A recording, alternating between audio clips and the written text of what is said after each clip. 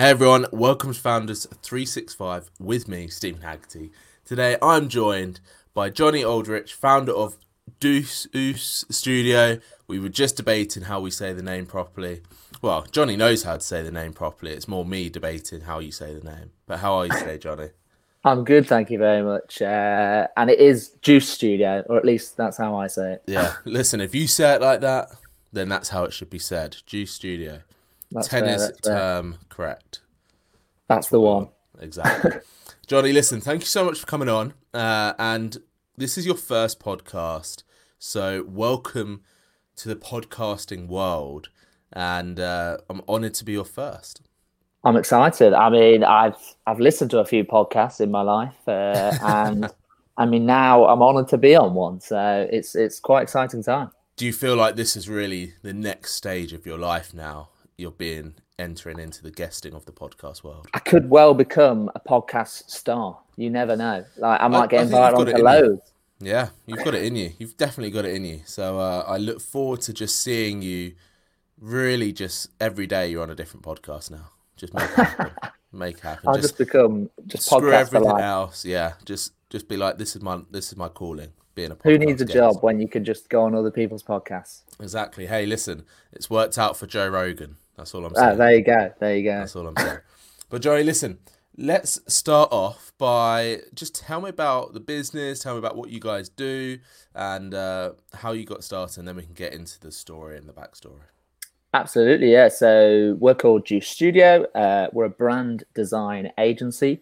So essentially, if you see some lovely packaging on the in the supermarket, and we could well have designed it. We design brands, we design packaging, we design websites, we design campaigns, mostly for consumer-facing brands. We've been going for about 4 years, 4.5 years, nearly 5 years. Before that, I, myself, and my two business partners, we was working for big agencies, working for people like Pearl Fisher and Landor and all these Big different dogs. sort of big dogs, big consultancies, like hundreds of people. And we kind of got a little bit fed up of that world. We were like, well, you kind of feel a bit of a small cog in a big machine. So you decide, what can we do instead? I was doing a lot of kind of freelance design work on the side of working for a bigger agency. And I was sort of like teetering on the edge, deciding, shall I go freelance? Shall I quit the freelance and just concentrate on agency life? And then I decided I didn't want to do either of those. So I roped in my two best mates to start a design agency. And here we are now. Amazing. That is quite the journey then. For you, what was it like when you sat down with your two best mates and said, listen, I've got an idea? That's a good question. I mean, it was... I mean, they thought I was a bit crazy, obviously. Do they still think that? Maybe. I don't ask them. I don't bother asking them anymore. Best not to know. Exactly. But I mean, I had that idea, and obviously they were a little bit worried, and so was I about, how much money can we earn? Can we earn any money? Will we be poor for months? What's going to happen? How will we find clients and all the rest of it? And I mean, luckily I had a few kind of clients to begin with off the back of like the freelancing. So that helped us a little bit. And then it was obviously trying to make those clients pay us more money to cover 3 people's wages instead of one. But yeah, they were excited. They had similar feelings to me of like wanting to do something that we could own ourselves and we could obviously kind of control how we work with our clients. And I mean, a lot in the agency world, you end up working through account managers and marketing managers and all the rest of these. Like there's a big old chain of people. And we were just like, surely there's a better way. What if we do a smaller, more personal service? And when we did that, it really started to work quite well. The clients enjoyed being able to talk to us, the designers who are going to work on their projects. And we've never looked back, really. That's one of the points I wanted to talk about is the fact that you've consciously said, let's keep the team small. Let's keep us agile. For you, was that something, like you kind of just answered, but was it something that you thought of that from day one? Or did that something that come up sort of within those first couple of months as you were adjusting to the new business? It was pretty much from day one because we did sort of get fed up of that big agency world, and we wanted to obviously deliver a more personal service, and clients could get to know us, and that's very much where the name Deuce Studio comes from. So when we were coming up with names, we were like, oh, we need something interesting. We need something like that's, I don't know, a bit different. Like, what were some of the worst names you came up with? I can't even, to be honest with you, we didn't Jonny's Studio. Yeah, you do the classic. You try and combine everyone's names, Aldrich, Patrick, Down. It's like, yeah, that sounds like a law firm. Like 1960s law firm, yeah. Yeah, exactly. So we decided that wasn't going to be any good. And then you try and like shorten your names together, like take a few letters or just the first letter or something, and it just sounds stupid. And then, like, at the time, like, everybody was putting studio either at the start or the end of their design agency. And we were like, well, it sounds pretty cool, studio. It sounds a bit more like bespoke and small. And then so then we were thinking, like, how can we get this idea of working with our clients on kind of an equal level? I also absolutely love tennis. I'm a massive tennis fan. I play tennis like twice a week. And basically we came up with the name Deuce, and it was perfect because Deuce is equal in points when you're playing tennis. And then we were like, that's exactly what we want to be with our clients, is we want to be equal with them. We want to be friends. We want to be, you know what I mean? It's just that equal relationship. We treat them as equals, and yeah, it worked quite well.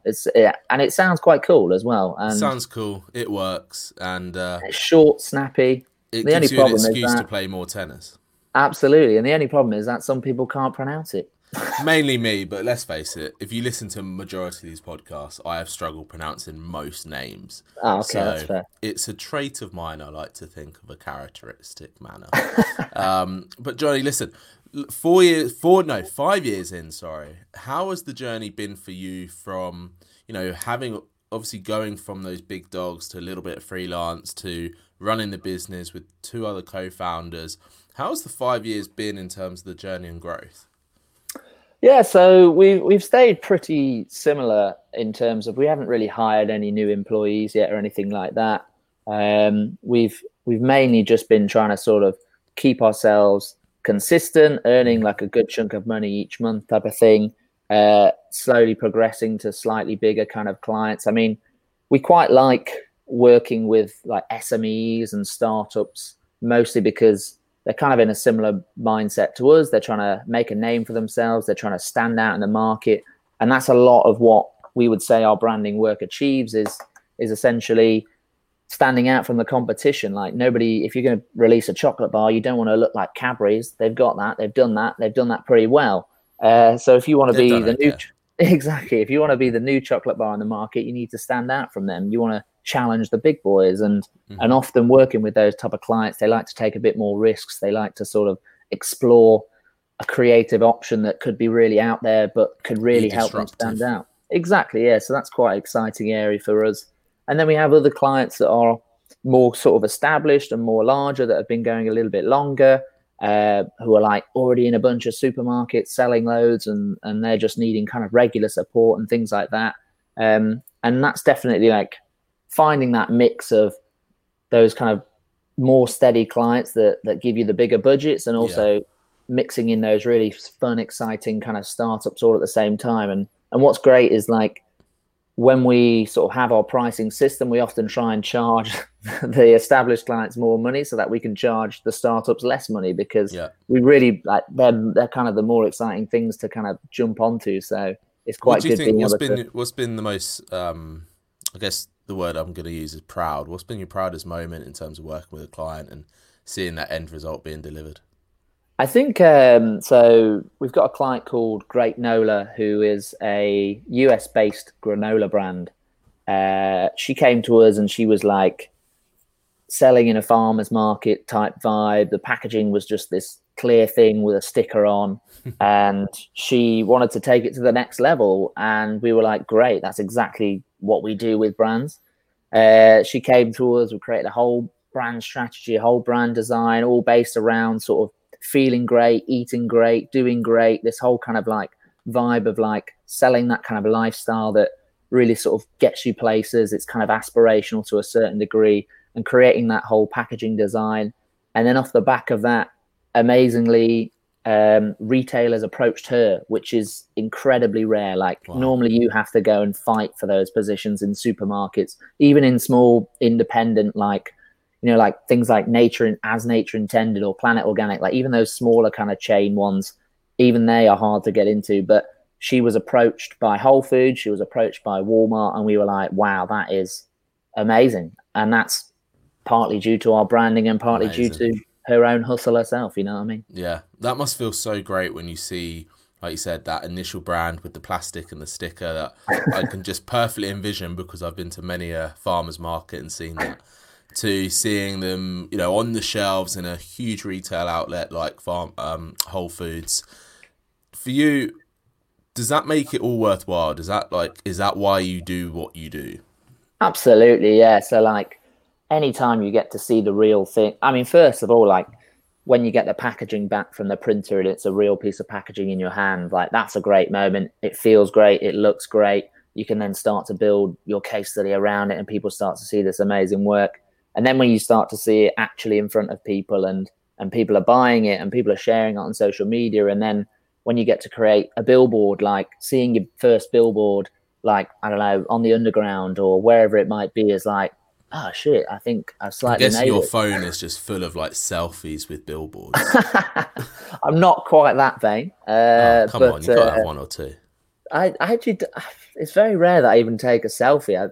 I do take a lot of pictures of billboards, but not Just with not me you in with them. not with Yeah, you in them. Fair enough. yeah. I mean, the 5 years so far sounds like it's all been fantastic, but let's face it, it's not always going to be sort of sunshine and roses or daisies, whatever the saying is. What have been some of the struggles for you over the last 5 years, and perhaps ones that you didn't expect to be or to receive as a founder? Yeah, I mean, it's a tricky one. Like we've never really had anything like majorly go wrong. There's been a few things whereby, like, I don't know, like a printing issue, for Hmm. instance, where like the printer, we spec'd up one certain color that was a certain shade of blue, and the printer went out with another shade of blue, and it ended up going on a whole massive range of packaging, and we were like absolutely gutted that it didn't look the way we wanted it to look. The client was gutted, and there's always been a bit of like a people, like, I don't know, like it's just like a like demoralizing feeling when it doesn't quite work out exactly the way that you But expected. it sounds like you really sort of get involved emotionally as well with your clients in terms of their brand and their product. Is That's it's funny you say that, because like it's surprising how passionate we get, because like you like it's their company, it's their baby at the same time, but also when we create this brand, like we have like a very strong attachment to it, because it's like we want it to look the best it can possibly look. Yeah. And like there's one thing that we've never, because we're not quite like a huge full service agency that can control absolutely every aspect of the brand. So like a lot of the time a client might be like, oh, I've got this social media company or freelancer to do our social media, and then you end up being like, oh no, what's going to happen now? And it never quite, the social media never quite lives up to the same as what the brand is. I mean, Sure. it's a bit of like a nitpick of ours that like we want to try and find the right partners sometimes, like social media agency, to be like, this is the brand that we've created. We really want Hmm. this to be as consistent and amazing as possible. I totally understand. You got to take it with a pinch of salt, because social media is not forever. It's a very kind of throwaway type of thing. Like you Yeah, put a post definitely. up and the next day there's a new post. You know what I mean? Yeah. So you can't be too precious about it, but still, like that kind of grinds our teeth a little bit. How do you find partners then? And what's your sort of criteria in terms of reaching out to fellow founders and business owners and wanting to partner up so that your clients are getting that, you know, the best servers or access to at least the best servers? Yeah, so normally we try and look for somebody that's similar to us, kind of quite kind of like a young kind of company, a company trying to sort of make a little bit of a difference, or trying to challenge the market to a certain degree, a similar size to us, which is great, because then we know that we're going to be charging similar prices. We're going to be offering similar services. We're still going to do that kind of same personalized kind of service. I mean, it's not all. It's a bit of a tricky one because sometimes a client might have already sourced a social media person, which is like, where is it? Oh, I've got it for a Fiverr, and yeah, I'm only paying $10 a month. It's just like, oh no, this and is I'm gonna like, be yeah, bad. cool, no problem. Yeah, I mean, your choice. Your choice. It may be the wrong one, but it's your choice. But I won't tell you because obviously I want to keep you happy. Yeah. But yeah, so like most of the time we have some people in place that we work with on a regular basis. Like we've got this sales agency that we quite like to refer clients to. So like if, for instance, they weren't quite as lucky as Great Nola and they were approached by retailers, often you have to go after the retailers yourself. Yep. Going through a sales agency, they're very good at going after retailers. They've got very strong connections already. They talk to the buyers all day, every day, and they know what they want and all the rest of it. So we work with some guys. They're called LVK. They're a similar size to us. They're young guys. They go out there in a similar way, personalized service, etc. So it's that's the main kind of criteria, is just somebody that is similar to us. Someone who gets it. Yeah, exactly. And like, of course, they've got to be friendly, nice people, but and quite good at their job, I'm guessing. Yeah, obviously. I mean, that goes without saying. Yeah, I mean, obviously. What's next then? What's next for you? You know, you're 5 years in. You're probably, in terms of business wise, you're definitely well into the mix of things now. You know, you're past the startup stage. For you, what's next on your horizons? Where do you want the business to go? And yeah. So yeah, I mean, the biggest ambitions is we want to be working for bigger and bigger brands. Like, we wouldn't say no to working with Coca-Cola, for instance. Like, obviously, I feel like it's everyone's dream to a certain degree to work for all the biggest, coolest brands out there. The Nikes, Coca-Cola Christmas advert. That must be the pinnacle. Absolutely. It's just stuff. I mean, there's not really much freedom in that, I don't think. It's just holidays drive are coming, the truck down the big road. Lorry. Yeah, I mean, maybe if I get to drive that might be quite fun. Yeah, that would be cool. That would be amazing. And my face is in the advert. It's actually my face as Santa. You are the new Santa. Yeah, exactly. But like with like prosthetics and things. So I look a bit older. Not even that. Just as you are now. Young Santa. Deal with it. Yeah. Maybe that could be a great idea for an advert. To be fair, like what did Santa look like before he was Santa? Exactly. There are no photos of Santa pre-Santa. Exactly. Like, surely he was young once. He didn't come out like that. What's his story? Exactly. What is his brand story? How did he learn? Who did he get mentored by? Exactly. Exactly. How did he find his wife? Match.com? Maybe. You know. Maybe there's a specific like North Santa Poles Claus are matching. us. I don't know. I don't know. We've opened a can of worms there, John. Yeah, we've gone a bit far there. I mean, so the biggest ambitions is like work for bigger and bigger clients, sort of thing would be really exciting. Do bigger and bigger projects, things like international campaigns that go across millions of billboards across the world would be incredible. I'm not sure how feasible that would be, because like we still want to keep a small kind of agency. Like I mean, in our eyes, we wouldn't really want to go any bigger than about like 10 or so.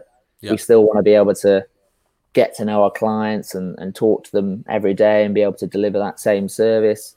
That's the ambition at the moment. But you never know, it could change. I mean, also there's one really big ambition is to own our own office and have a tennis court on the roof.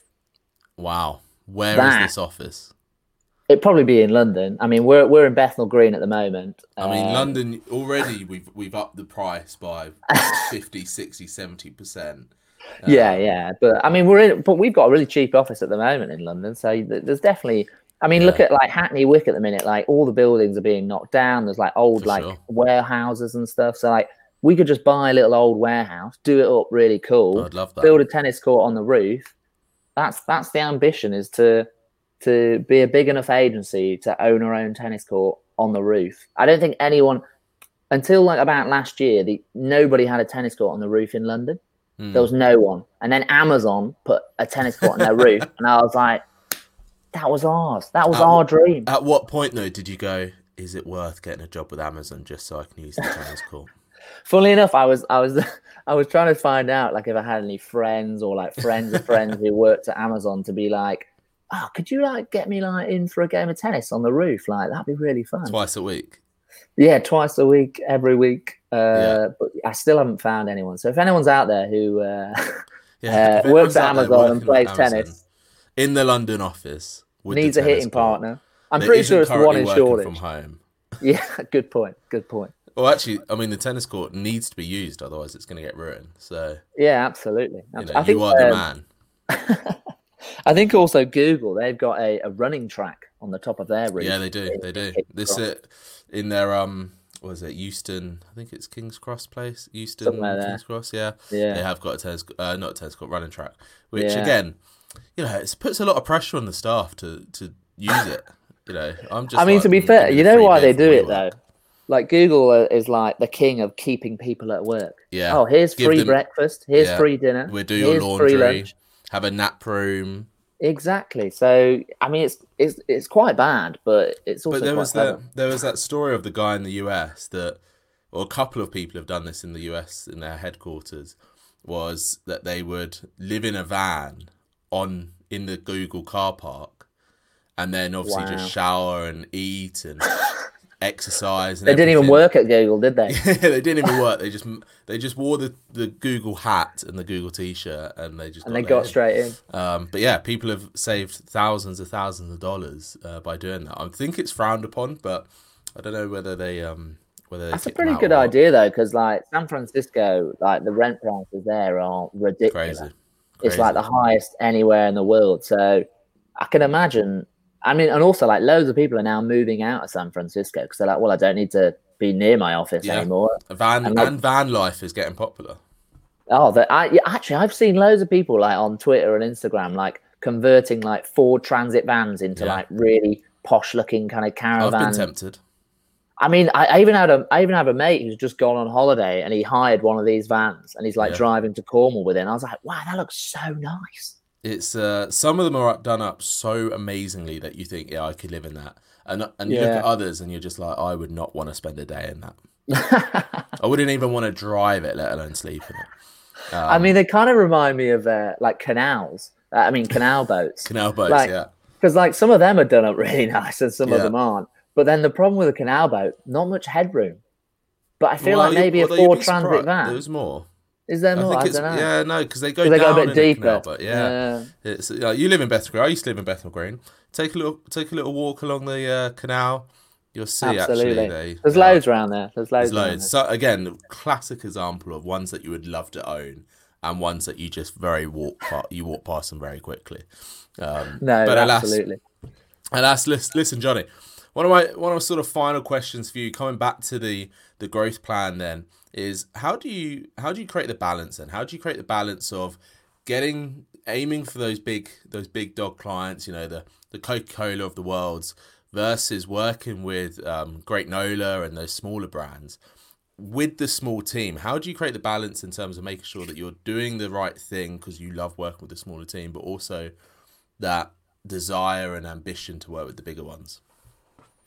Yeah, that's I mean, our process is like exactly the same no matter what client it is. It's always do the discovery, understand the strategy, apply it in the same way. The creativity's there. I mean, obviously, as we go for bigger clients, we need to be able to turn around often quicker or expand our team, things like that. And obviously, making sure that our process and our sort of creativity and the way we run things stays the same. And it's I mean, I don't know 100% how that will work out yet, but I hope that it won't be too difficult. I mean, this is one of the key advantages of being, you know, smaller, more agile, and absolutely being able to shift in different focuses extremely quickly. Whereas if you had a team of, you know, 20, 30, 40 plus, there's a lot more plates to spin just managing teams. Absolutely. I mean, that's why, to be fair, like we talk about that a lot, is being able to adapt to briefs. And we do have like those partners around us, like, oh, you need some sales and marketing advice. You need some social media advice. You need some of this. You need some of that. We can always bring that in. Like, so we often do the creative behind a billboard campaign or a social media campaign, but we don't actually implement it. We don't like log into your social media account and figure out the exact way to target all these different people. That's not our expertise. Yeah. But we have partners to do exactly that. And they know what recommended budget spend should be spent on social ads and how you do the targeting and all this crazy stuff. Which is crazily really refreshing, because there's so many agencies out there now that, like you said earlier, try and do or cater to everything and everyone.